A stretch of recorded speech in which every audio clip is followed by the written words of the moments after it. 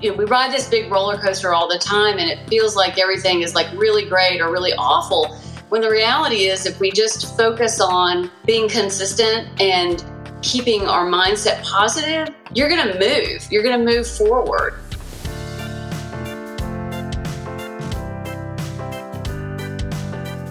Welcome to the Resilient Recruiter Podcast. This is your host, Mark Whitby, and I am delighted to be joined today by Cathy Stewart. Cathy is the Vice President of the Senior Living Division with Jeff Harris & Associates. She spent nearly 15 years producing top talent for senior living organizations nationally.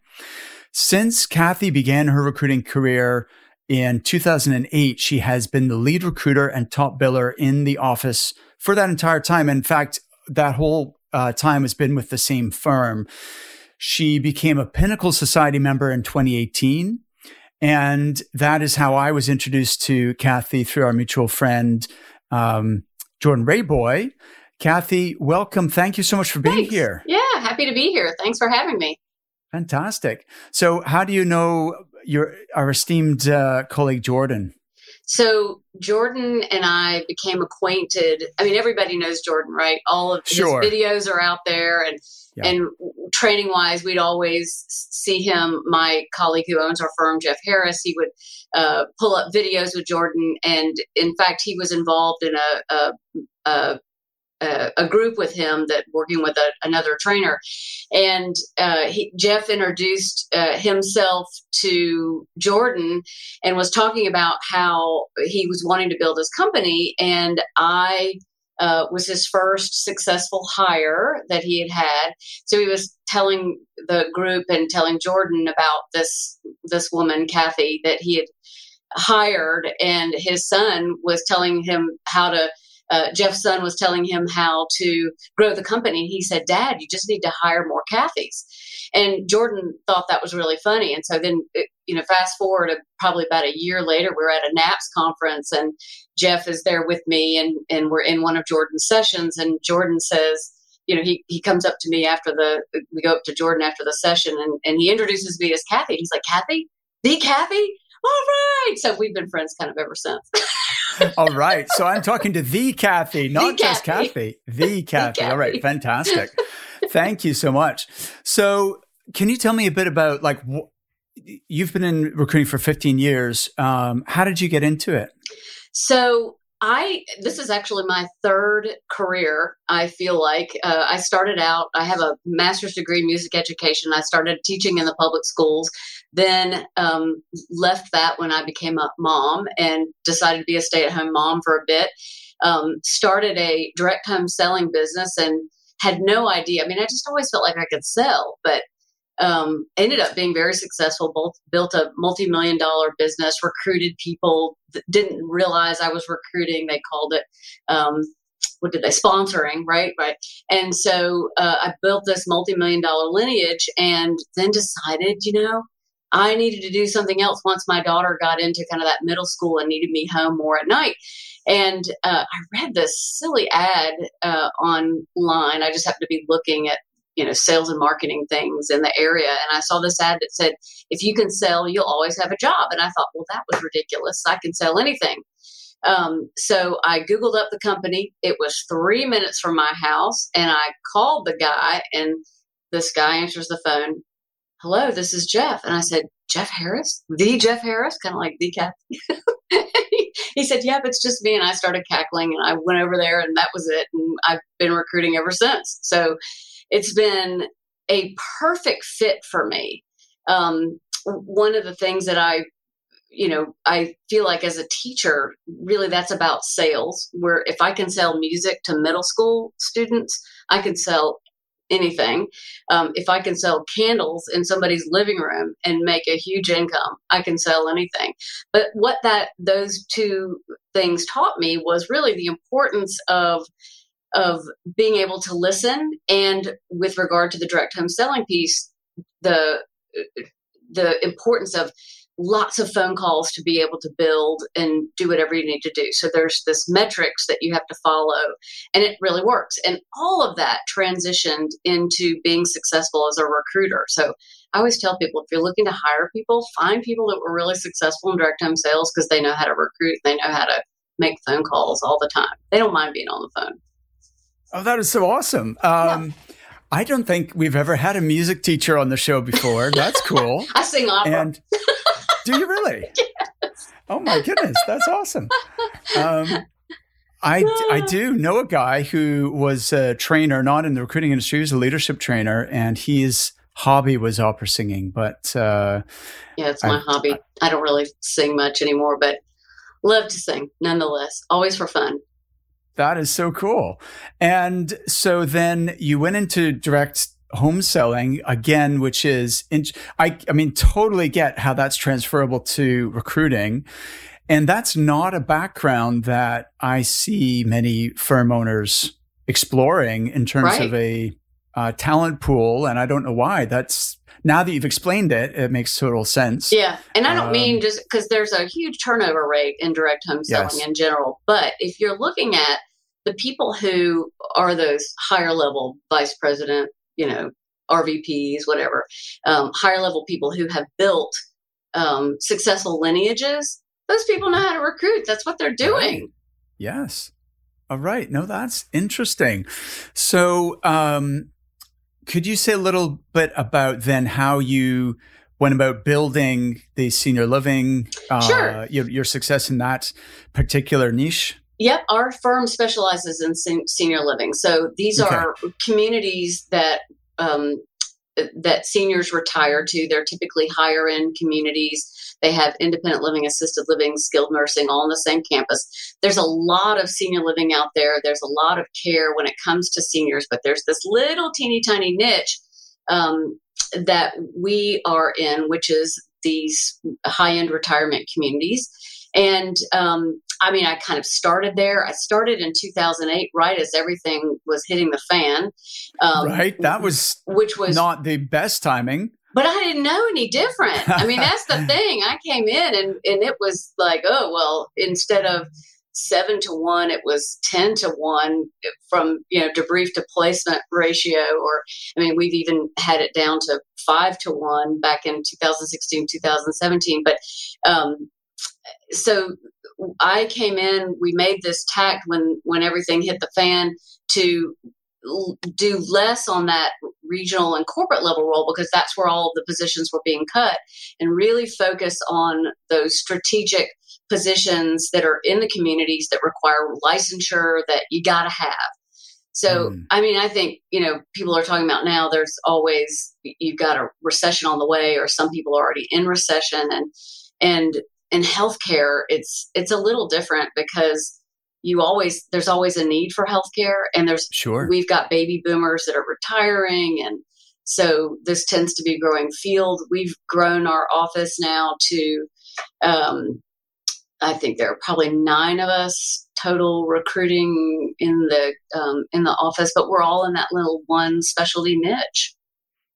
Wow. That's amazing. So you've got 9 people just working in that one niche. That's brilliant. And so looking back over the last 15 years, what are you most proud of having accomplished?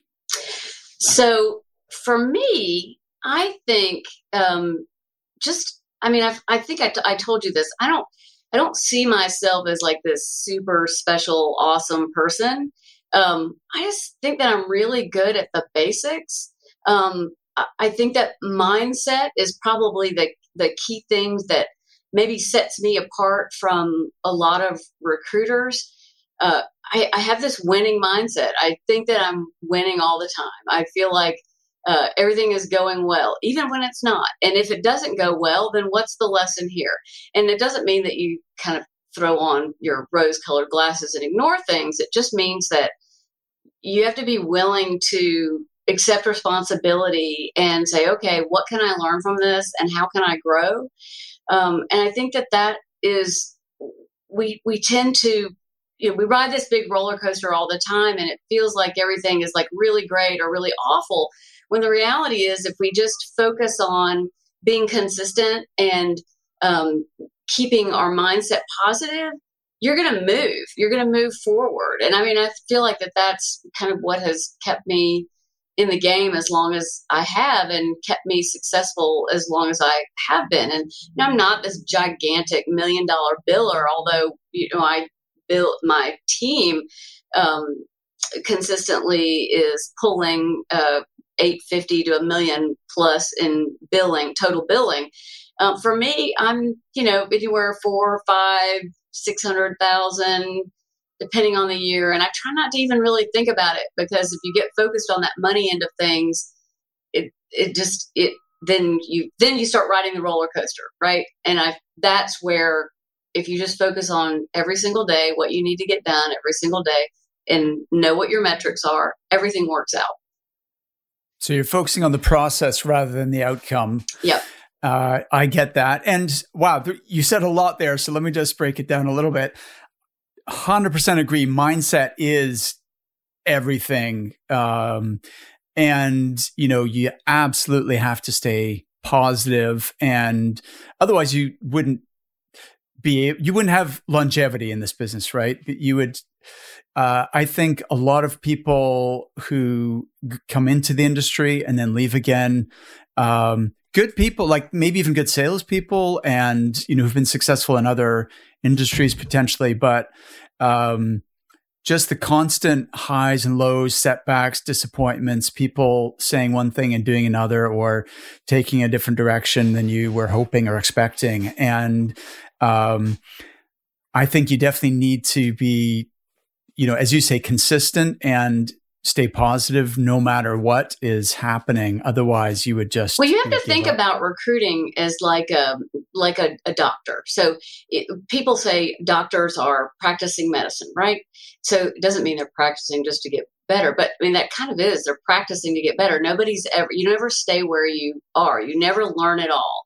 And so I feel like that this as a profession is one of those types of practices where you're never perfect. I fail all the time. I do dumb things with candidates and clients all the time, but I always take the opportunity to learn from that, and use this as an opportunity to grow as a person, to hone my skill. You have to realize that in recruiting, you're going to super suck for 6 months to a year.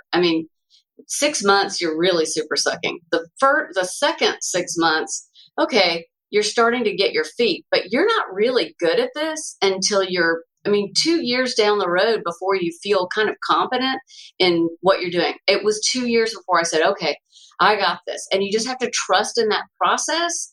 It was 5 years before I felt like, whoo, yeah, I'm great, And it took 5 years before I got to that place where I was able to feel like I could impart what my skill set was to help build other people. And I feel like that's kind of what has made me successful, is just kind of sticking with it. I'm so glad you said that, Cathy, because what you're talking about 5 years, like if you think of any other profession, there's some kind of apprenticeship or training process, like whether it's medicine or law or, anything that requires either a technical skill or a level of sophistication, experience, knowledge to perform it successfully. It just doesn't happen overnight. You have to work at it for a number of years. And so I love how you broke it down into the first 6 months, second 6 months, and then 5 years before you really hit your stride. But I want to go back to this idea of mindset and you've given a hint in terms of looking for what can I learn, but could you elaborate on how you stay positive and how you maintain that mindset? Because I think everyone would agree, yes, we need to be positive, but how? Like, what's your recipe or your process for being able to create that within yourself? So first of all, I think that some of it is just kind of an innate positiveness that I have in life. But how do you create that positiveness? I think a lot of it is about being passionate about the niche that you're in. That I feel like is something that I love seniors. My grandparents were the greatest people on this planet. And I have never had that ability to be a nurse. I can't do body fluids, but if I could have, I would have. But I love seniors so much that I want to be able to help find people that take care of them. So that's kind of an underlying thing. It's just being passionate. I think that the being able to stay positive is really about gratitude. You can't feel anxiety and negativeness when you feel gratitude. So if ever I'm feeling that, something terrible happens, whatever, you lose a deal, something falls apart, something, you have a fall off, somebody takes a counter offer. You got to allow yourself to kind of feel that disappointment. But then, okay, what could I have, what can I learn? What could I do better? But then be grateful for what it is that you learned, and be grateful that for your client, this wasn't the right person, clearly. And it's okay. You can make mistakes. Just get back up on that horse and do it again. So I think gratitude is one of the things. I am always just one of those big persons that just says, hey, these are the 3 things that I'm grateful for every single day. As far as, this is actually outside of recruiting, but in relationships, and recruiting is all about relationships. My husband and I, years ago, before we even got married, we every night we sit down at the end of the evening and we say, can I tell you 3 things that I appreciate about you? And just feeling that gratitude, knowing that you're expressing gratitude and feeling gratitude from someone else, that really helps build that feeling of positiveness and feeling good about who you are. I think positivity is being optimistic and forward thinking. I think it's helpful to remind yourself of all the things that you want to do and the things that you've accomplished in life that make you successful. I have little index cards all over in front of me here that have little positive sayings. I'm going to win. Remember who you are. You're in pinnacle. You've billed over $1 million in team billing. Every action is a vote for who you want to become. I mean, you are worth money. These are all things that sit in front of me all the time. So I think when you put that, and that's what you're always seeing. I have $1 million bills on my wall over here. Like just little mind tricks that kind of help me remember that I just to be myself, because I'm great who I am. Love it. I love that, Cathy. So let me try and recap, because you shared so many different ideas and strategies in order to build that positive and resilient mindset. The fundamental one, which I think is the starting point, you said passion and that you love seniors. And so really, to me, that's about your purpose and your why. If you have a strong enough purpose and Yes. you believe in the value and the importance of what you're doing, that is Carries you through. You can do anything, right? Right. So I think that is, as your foundation, is awesome. Building on that, I don't know if you've read Grit by Angela Duckworth. Yes, I love grit. So she says grit, which is kind of the common quality of successful people in every field, is a combination of passion plus perseverance. So it's feeling passionate about your topic or your, in whatever you're pursuing, and sticking with that over the long term and kind of really not deviating from that. And that's what you're describing with like the 6 months, 12 months, 5 years, and now 15 years you've been in the same niche with the same firm. I mean, that is the definition of perseverance. So you've got the grit layered on top of the purpose and the kind of belief in why you're doing what you're doing. And then to get you through the kind of highs and lows, what it sounds like you're doing is asking really good questions. And I love the example you gave of your with your relationship with your husband, of saying like what you appreciate about someone. And you mentioned about gratitude, This is something I learned from Tony Robbins, like when I was, I don't know, 16 or something. And I still every day use these power questions to put yourself in the right frame of mind and in a state of peak performance. So, when you have a challenge or a setback, after you, of course, it's okay to feel bad temporarily, right? Because that's normal. You got to feel it. But when you're ready, it's like when you're going through hell, go through hell. Don't stay in there, right? Just keep walking. Right, exactly. Go through it and get to the other side. And so questions like, okay, what can I learn from this? That's a good one that you mentioned already. Exactly. How could I use this, or what's actually good about this? Maybe, if it's a counteroffer, I'm glad I know now instead of after they've started with my client and then they end up leaving in the first, 2 months or something.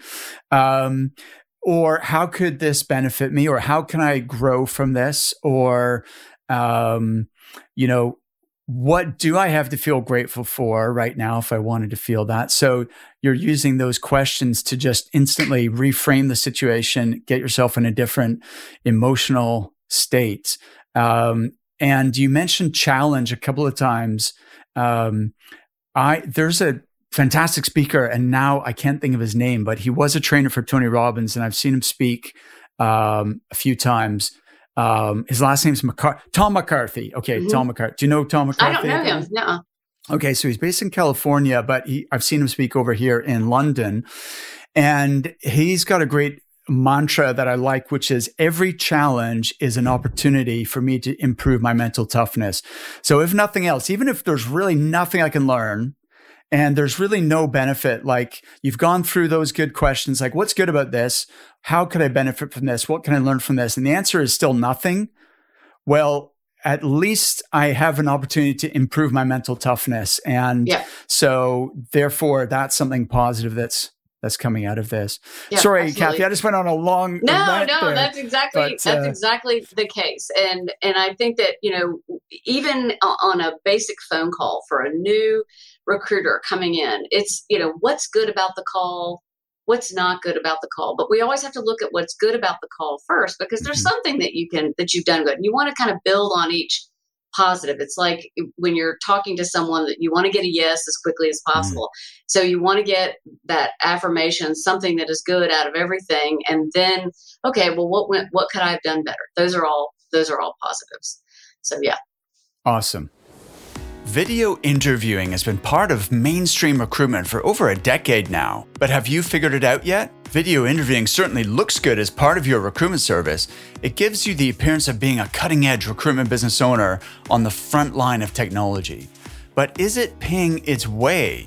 Are you getting more new business, more repeat business because you're using video interviewing? Or is it starting to look more like a financial drain on your recruitment business? Our sponsor and trusted partner, iIntro, has a solution for this. Their video interviewing is just one part of a complete suite of recruitment tools, so you don't need to spend a fortune on yet another tech platform. Everything you need is included in one package. Additionally, they provide training for your recruitment firm to make sure you're using the technology to the best possible effect for your existing clients, as well as how to use it to attract new clients. If you're thinking of investing in video interviewing, don't take another step until you've requested your free demonstration from iIntro. Just go to recruitmentcoach.com/retain to book your free consultation. See for yourself how to use video interviewing to get a true return on your investment. That's recruitmentcoach.com/retained. We've touched on mindset, and you, in a previous conversation, you mentioned to me that your superpower, you've got a superpower when it comes to influence. Could you say more about that? Yes. Oh my gosh. Okay. So I love to say everyone has superpowers. They just don't even know it. And for me, I'm a disc profiler. So I do a lot with understanding personality profiles based on this disc profile. D being dominant, I being influencers, S being supportive, and C being cautious. And so when you look at the circle of everybody, you've got D's. If you put everybody on a circle, the top half of the circle are fast-paced people. The bottom half of the circle are slower paced. One is not better than the other. It just is what it is. And then on the right side of the circle, you have people oriented, you have task oriented on the left side. So D temperaments, direct doers, movers, shakers, decisive, dominant people. Those are fast-paced, task-oriented people. And I'll just quickly, I want to tell you what these are, because there's please. The reason why it's important to understand who each of these are and what they are, so that you know that communicating with each one of these is very different. So you've got those fast-paced, task-oriented people, direct doer, dominant people. You've got fast-paced, people-oriented people, influencers, fun-loving, inspiring people. You've got slower-paced people that are your sweet, supportive team players, peacekeepers. And then you've got task-oriented, slower-paced people who are cautious, a little bit more calculating, detail-oriented, very systems oriented. They also tend to be very correct. And so each one of these requires a different communication style. And so as someone who studied this, first of all, I know that I'm an DI temperament person. So I'm fast-paced. I'm an influencer. I connect well with people. I'm a get-her-done. Cathy, I would have never guessed any of that. I know, right? I'm a get-her-done kind of person. And if I just approached the world from that point of view, then I would be alienating these people that are maybe a little bit more slower paced. If I'm primarily an I temperament influencer, inspiring, fun-loving person, and I'm all about fun and people, I'm really not paying attention well to the people that are more task-oriented. So I have to, as a superpower, I have to be able to kind of know who I am, but know what these other people need in order for me to communicate more effectively with them. So when I talk to somebody, and you can tell oftentimes by the pace that they're talking in the conversation, if they are quick, decisive kinds of comments, they're not really asking good questions, they're just answering short answers. You're probably dealing with a task-oriented person. If they're asking lots and lots of detailed questions, you're probably dealing with a C temperament person. If they're that easy, fun person to talk to, and you could talk all day, and if you feel, gosh, if you lived in Greensboro, North Carolina, we'd go have a glass of wine or something, that might be another I temperament that you're talking to. Or somebody who just really loves the people that they work with, and they're all about, their team. That's more of an S temperament. So if I'm dealing with that, I want to make sure that I am providing the right answers to them. I want to make sure that I'm talking to a D temperament as somebody who is providing what they need. They're motivated by winning. So I want to make sure that I'm giving them information that talks about how they can win in this job. If I am talking to an I temperament, it is all about how you can influence and help an organization build and grow, and you're going to be that leader. I temperaments love to lead. If I'm talking to somebody that's a more sweet, supportive person, you would be an integral part of the team with this person. You're going to be building a team of people that are going to be in lockstep with one another. And then with C people, we have to be able to provide lots of detail for those people. You can also tell who someone is based on their resume. When you get one of those resumes that are lots and lots of 100 bullet points, that's somebody who tends to be more C temperament. If in the bullet points they're talking about their big wins, their big accomplishments, those tend to be more dominant people. Influencers might just have those a few flashy things up, and they also have all kinds of pictures and things on their resumes, the extra little things that make their resumes look fun and colorful. Those tend to be more I temperament people, and S temperaments just tend to be very detailed about not tons of detail, but good enough detail that shows that they're a team player. So I think really providing insight, if you can figure out who you're talking to, you can figure out what their needs are, which helps influence them into conversation with you. Does that make sense? Absolutely. And so I'm curious, Cathy, is this something which you're consciously thinking about when you're working with people, or is it so kind of ingrained that you do it instinctively? I would say it's probably ingrained at this point. I started working with DISC personality stuff when I was in direct home sales, because we were learning about this and how you sell to people differently based on what their personality is. So makes sense. So from a recruiting standpoint, that's what we're doing. We're inviting people into conversation, but it has to be conversation that meets them. So pacing, mirroring back what they're saying, creating a similar pacing, listening to the kinds of questions that they're asking will help you determine what their personality profile, what their primary personality profile is. And you'll just need to make sure that you're tailoring what you're saying and providing to them to encourage them along the process, even into the interviewing process. If I know that I've got someone who's really more about process, I want to make sure that I tell my client, this person is going to be really interested. If you're interested in this person, we need to really talk about processes and what things are in place to help make them successful. Everybody wants to be successful, but it's in their own way, right? So am I following the rules? Are rules set out for me? Do I have the ability to change the rules? And is this a supportive team? Who is going to be there? How can we work? How are we having fun? How are we interacting as a team? How people interact is really important in an interview for people-oriented people. And they need to feel that warmth and connection. So if you're dealing with a hiring manager that is not particularly warm and fuzzy, but you've got somebody coming in that is warm and fuzzy, then I need to be able to prep that hiring manager to say, hey, this is somebody who's really people oriented. I know we love their background. I know we've already had some initial conversations with them, but in order to build that relationship, in order to build that trust with them so that they're as excited about this opportunity, you've got to build that relationship. So it's just helpful kind of being able to clue our clients into what they need to do also in that interview process to help make their time successful with people as well.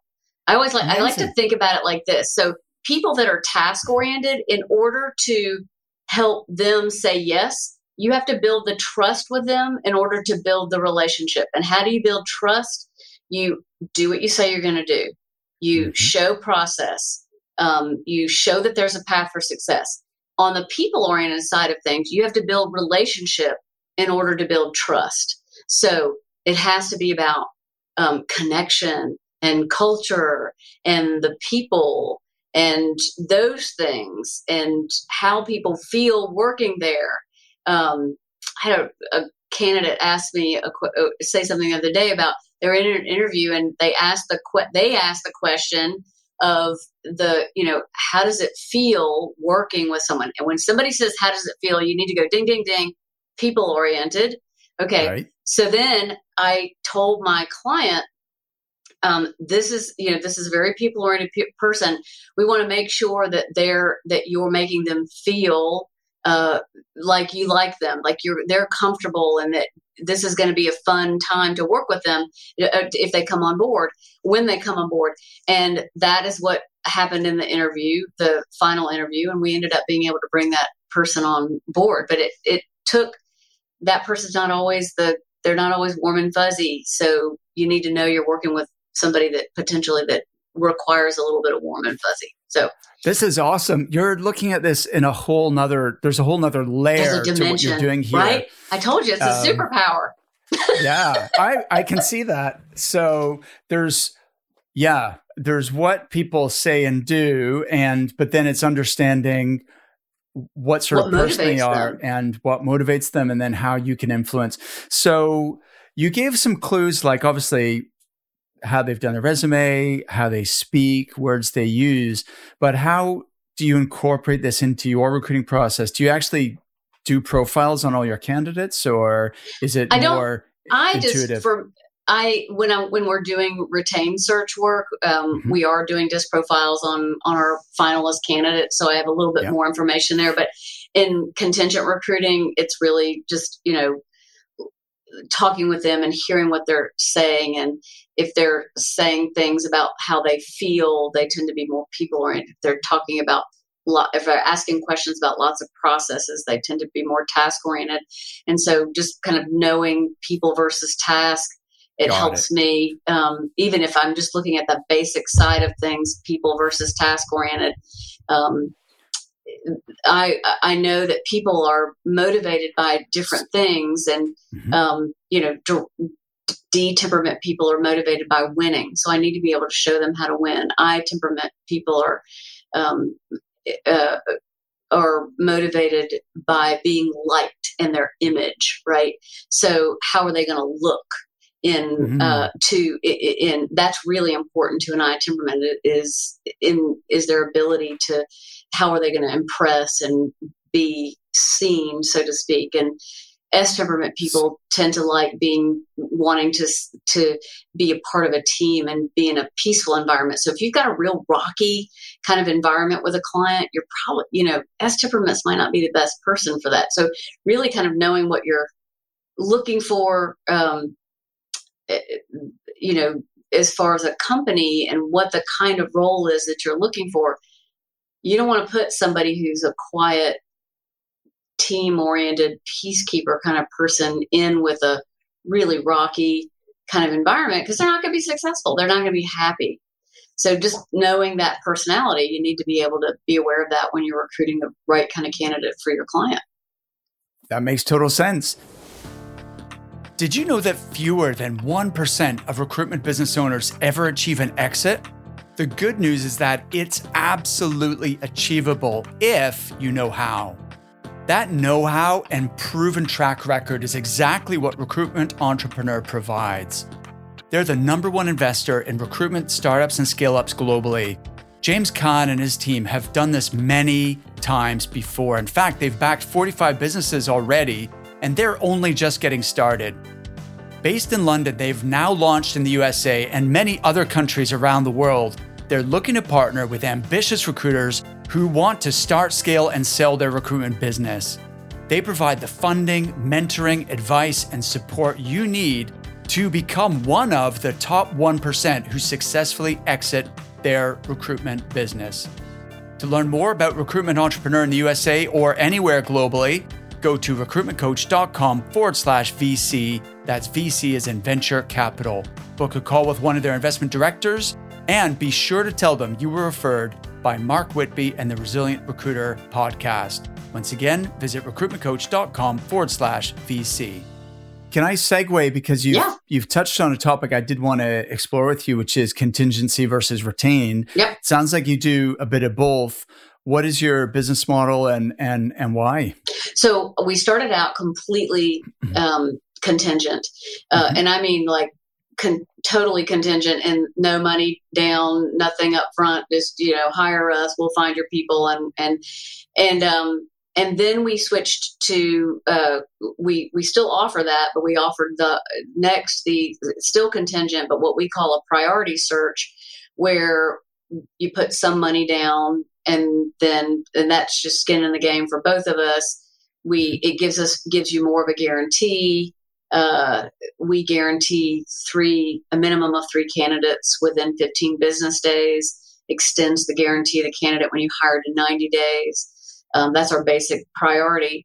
But then, of course, we also do retained search. We've started to do that a lot more. In fact, I think I was mentioning to you, I am really switching to, at this point, I'm kind of done with the contingent. Yeah, no kidding. I don't blame you. I mean, because you win, you lose. I mean, that it really is more of a roller coaster. And in down times, it's easier to do that contingent search. You can always find people who will do that because your ability to be successful. I've been successful. So people are going to hire me to work with them because I've been successful in that contingent model. But with a retained search, we're doing a lot more. We're the person that is we are vetting everybody from start to finish, including people that come through the client, and giving everybody that same platform to be vetted through, and then providing finalist candidates. It's a lot more on our end of things, but it's guaranteed money. I mean, the contract is a third up front, a third when we deliver your finalist candidates, and a third at the end.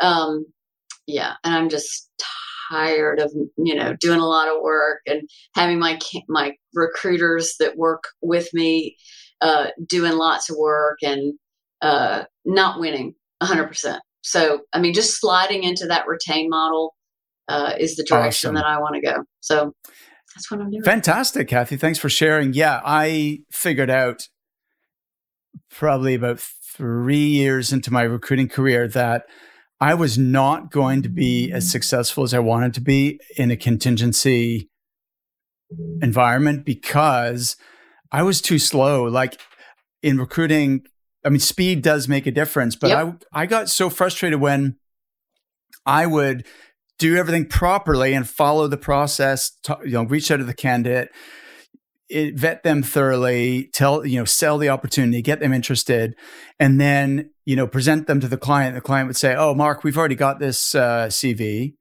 I'm like, "But he's not talked to anyone else." And the other recruiter just, sent the CV first and to see if the client's interested. And if they are, then they would interview the candidate. I just thought that was totally unfair that, totally. that they would get paid even though I would. And then the candidate was interested because I was the one who sold the job to them. Correct. Anyway, so I was kind of on a quest to figure out, how, but I wasn't fully aware of like the retained model and how it works, but I just felt really frustrated with the contingency model. And then I luckily had a manager who mentored me because he'd come from a firm where they did do a lot of retained search. And that was like a light bulb moment for me. And I just, I absorbed everything he could give me like a sponge. Yep. And at first I was really bad at it. And I wasn't that successful at persuading clients to give me money up front. But like you, I'm pretty persistent and have that perseverance. And I just really believed in it. I knew that's the direction I wanted to go. And then eventually I figured it out. But and I think, the happy medium is that retainer, people call it, we call it a priority search because to me, if they put money down, $5,000 down, then there's a little bit of skin in the game. Getting some exclusivity is very helpful. I mean, I've had clients that, I've done contingent search with, and they've kind of screwed me 2 or 3 times, and I'm like, never again. So we switched it into a priority search with them. And then I had this happen just recently where they, I still did a priority search with them. They still ended up hiring on their own. If you get a wait, here's the secret, time kills all deals. So if there's a wait, that's it. Like, that's it. If you're getting any kind of wait anywhere in the process, forget about it. You're not going to win. Right. So anyway, and ended up getting a wait, and he ended up hiring somebody else. I'm like, damn it, I'm not doing this again. And he reached out to me again and said, can you help? And I said, it's retained. I'm sorry. A third up front, a third when I deliver, and a third at the end. That's it. And all candidates go through me. And he's like, okay. Hilarious. Yes. I love it. And do you know the difference? I mean, they know. Exactly. Like you had decided this is the only way I'm going to work here. I'm not going to work with you. If you're, it doesn't make sense to me. Yeah. It doesn't make sense.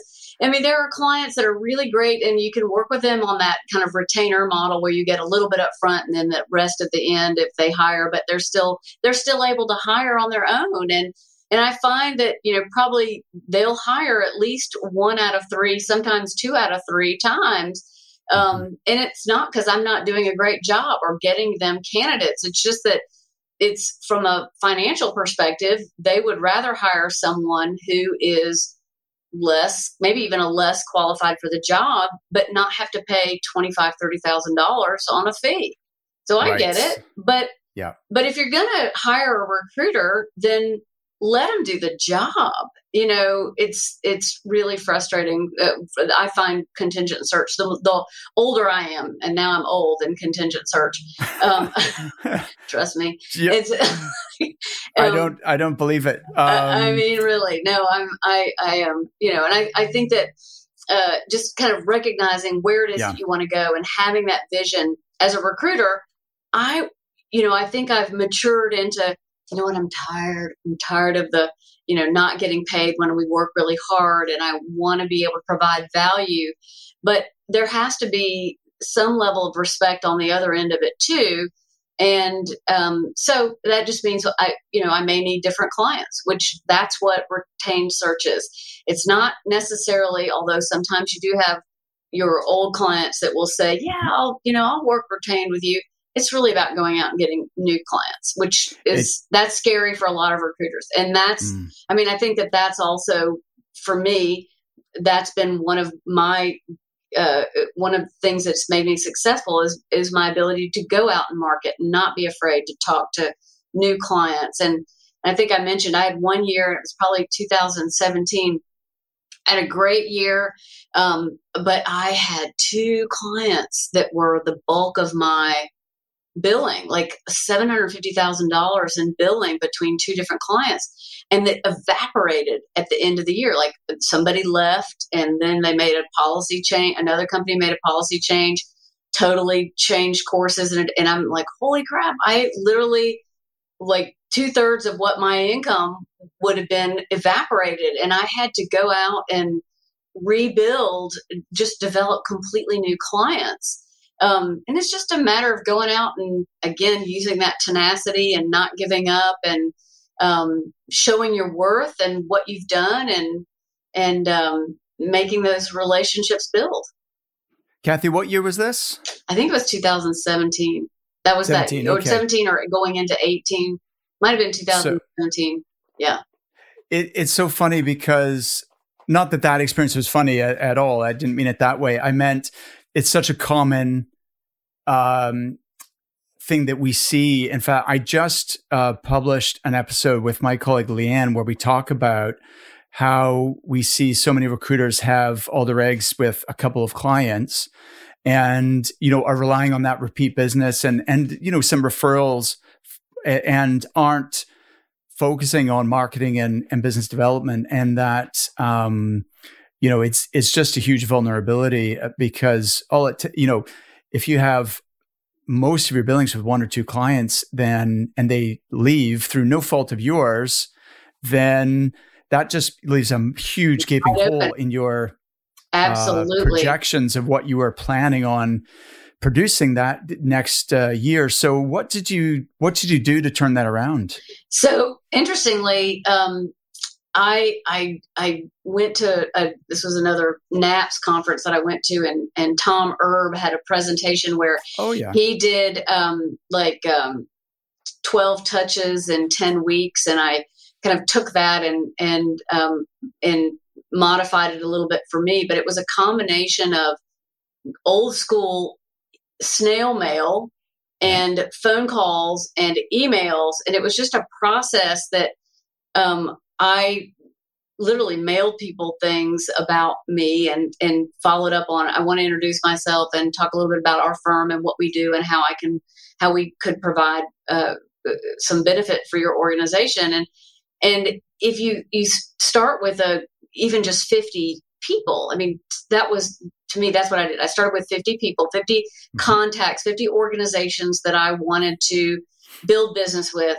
And then I found out who the hiring manager was, the CEO, executive director, whoever, mailed them something in the mail, which nobody does, and handwritten, so that they opened it. It wasn't a label, right? And it looked more personalized, and personal letters inside, personal notes inside, emailed, called.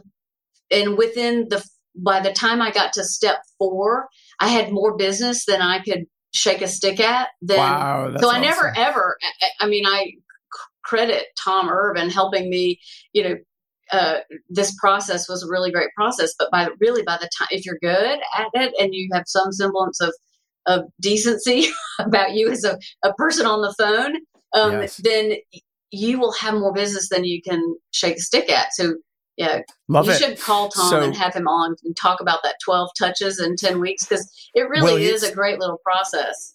It's a great book. I've got it on my shelf here actually, because it was recommended to me by one of our clients.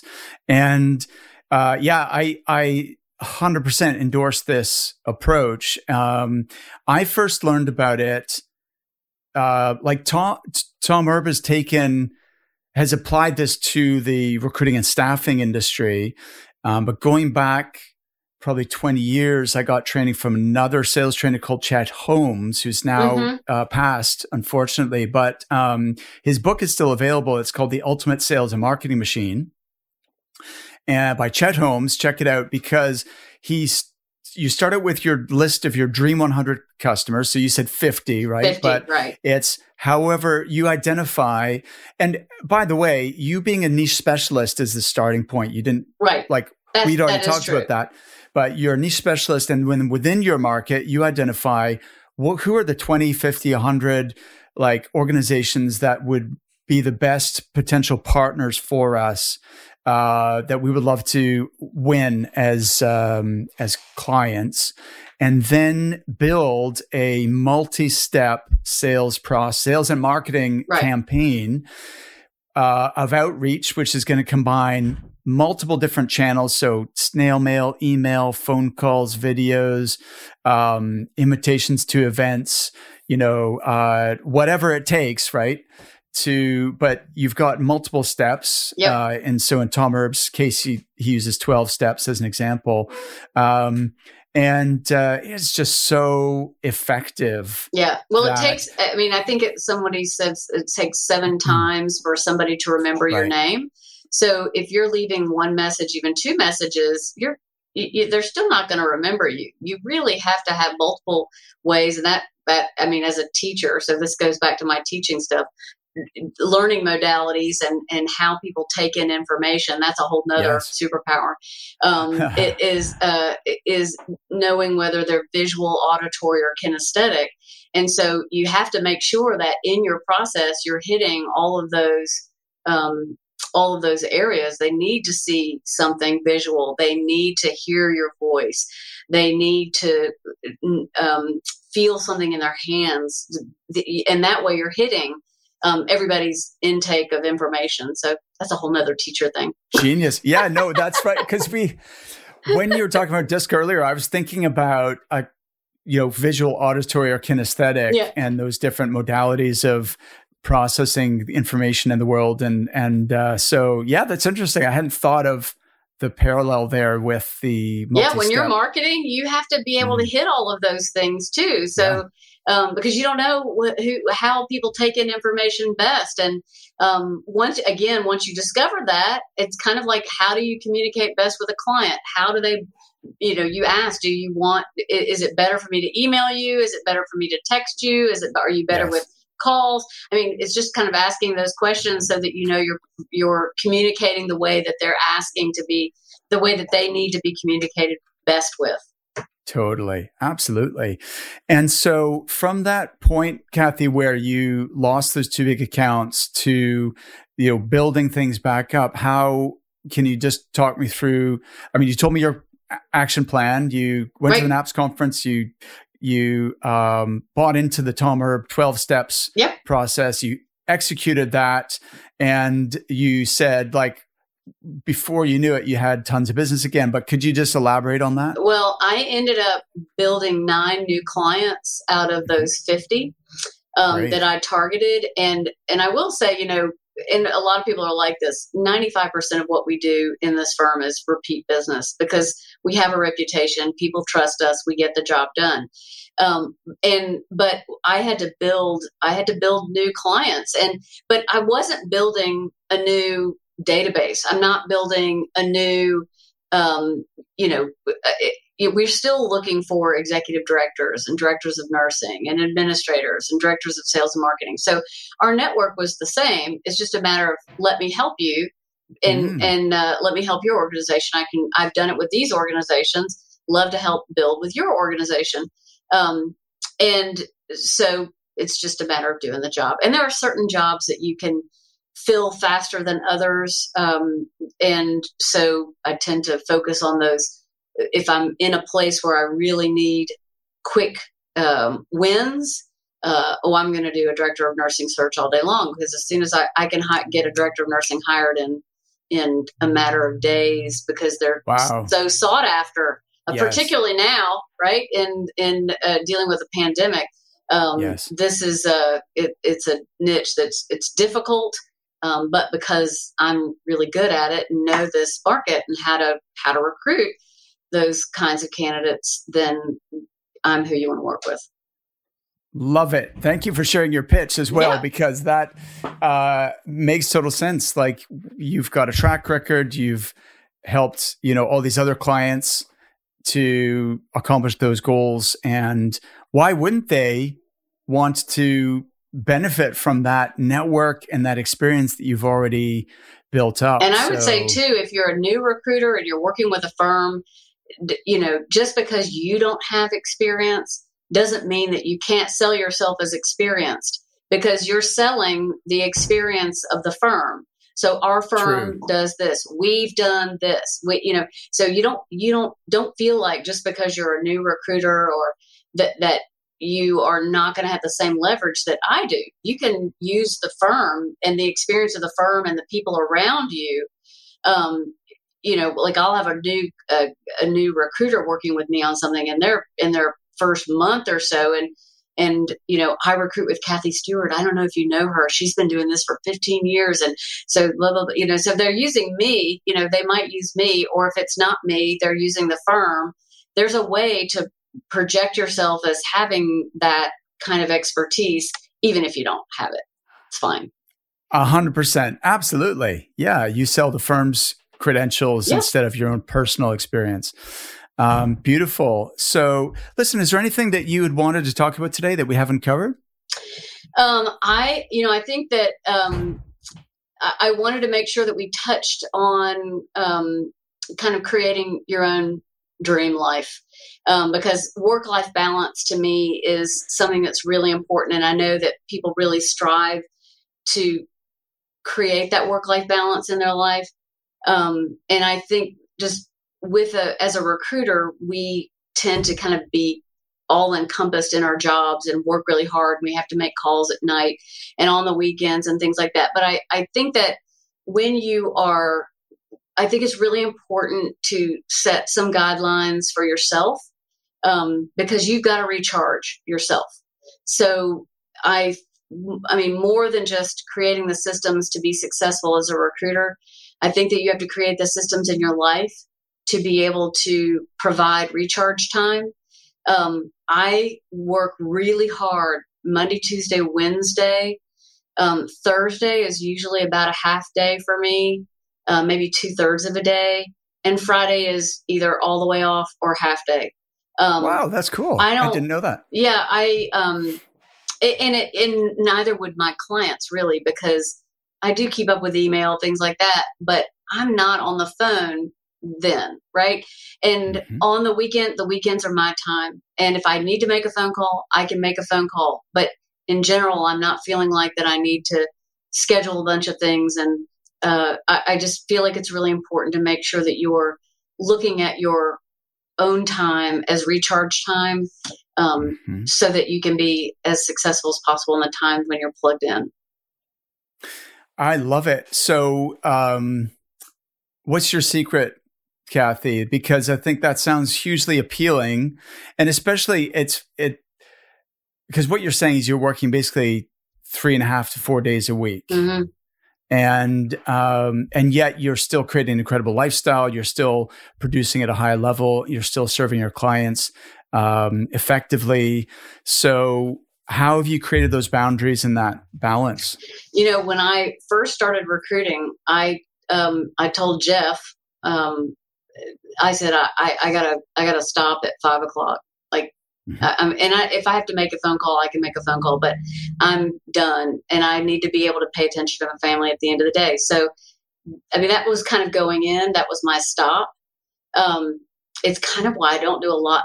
I do West Coast searches, but not often, because I'm one of those people that likes to go to bed at 9:00 at night at East Coast time, which means, that's only 6:00 on the West Coast. So I have to kind of, I pick and choose where I work because of my bedtime.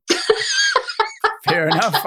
Sleep is important. It really is. No, I agree. And so I think that for me, I created those boundaries by making sure that my family knows that they're first and foremost, and that work knows that I'm going to give you 100% while I'm there.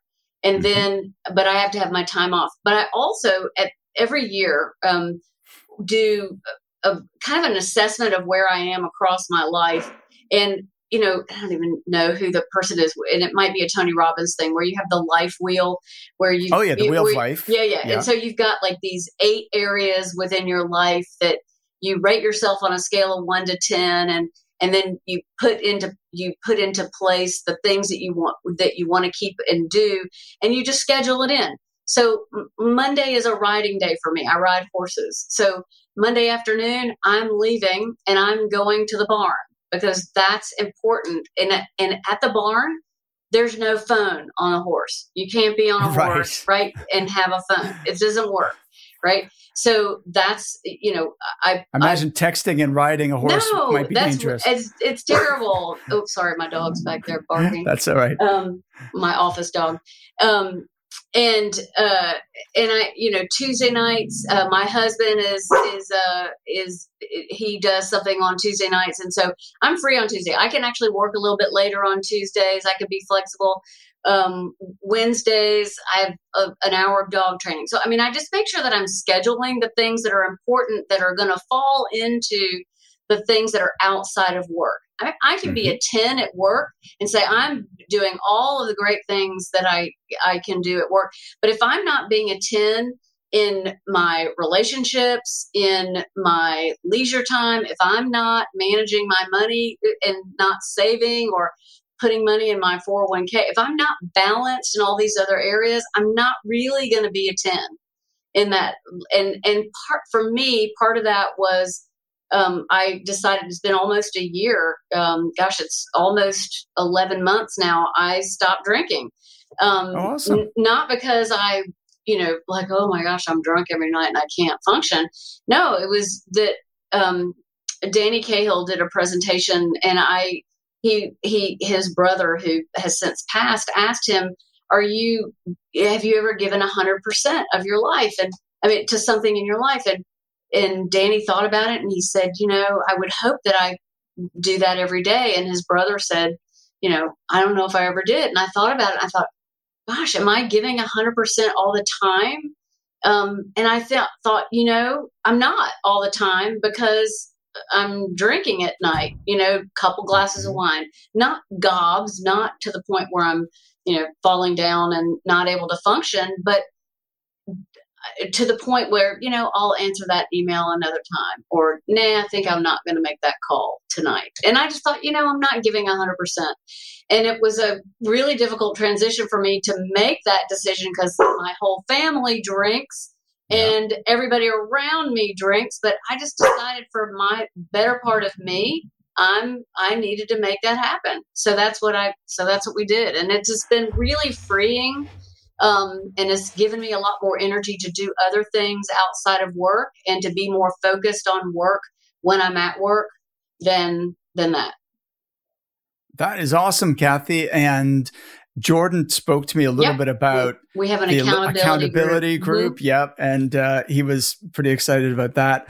So, and by the way, the Wheel of Life exercise is a good one. If you just Google Wheel of Life, you'll find there's a little like you can There's several different ones. A picture, and it gives you an instant visual snapshot of how balanced you are in different dimensions of your life. And so that's so cool that you identified one area that you felt that you weren't playing full out, you weren't being a 10, and you weren't showing up as you wanted to be, and you made that change even though it was difficult. And so that's awesome, Cathy. I appreciate you, and I'm grateful that you came on the show. Thank you so much. Yeah, you're welcome. Thanks for having me.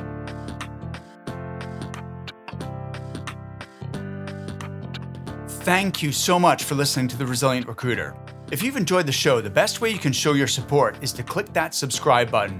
Thanks again, and I'll see you next time.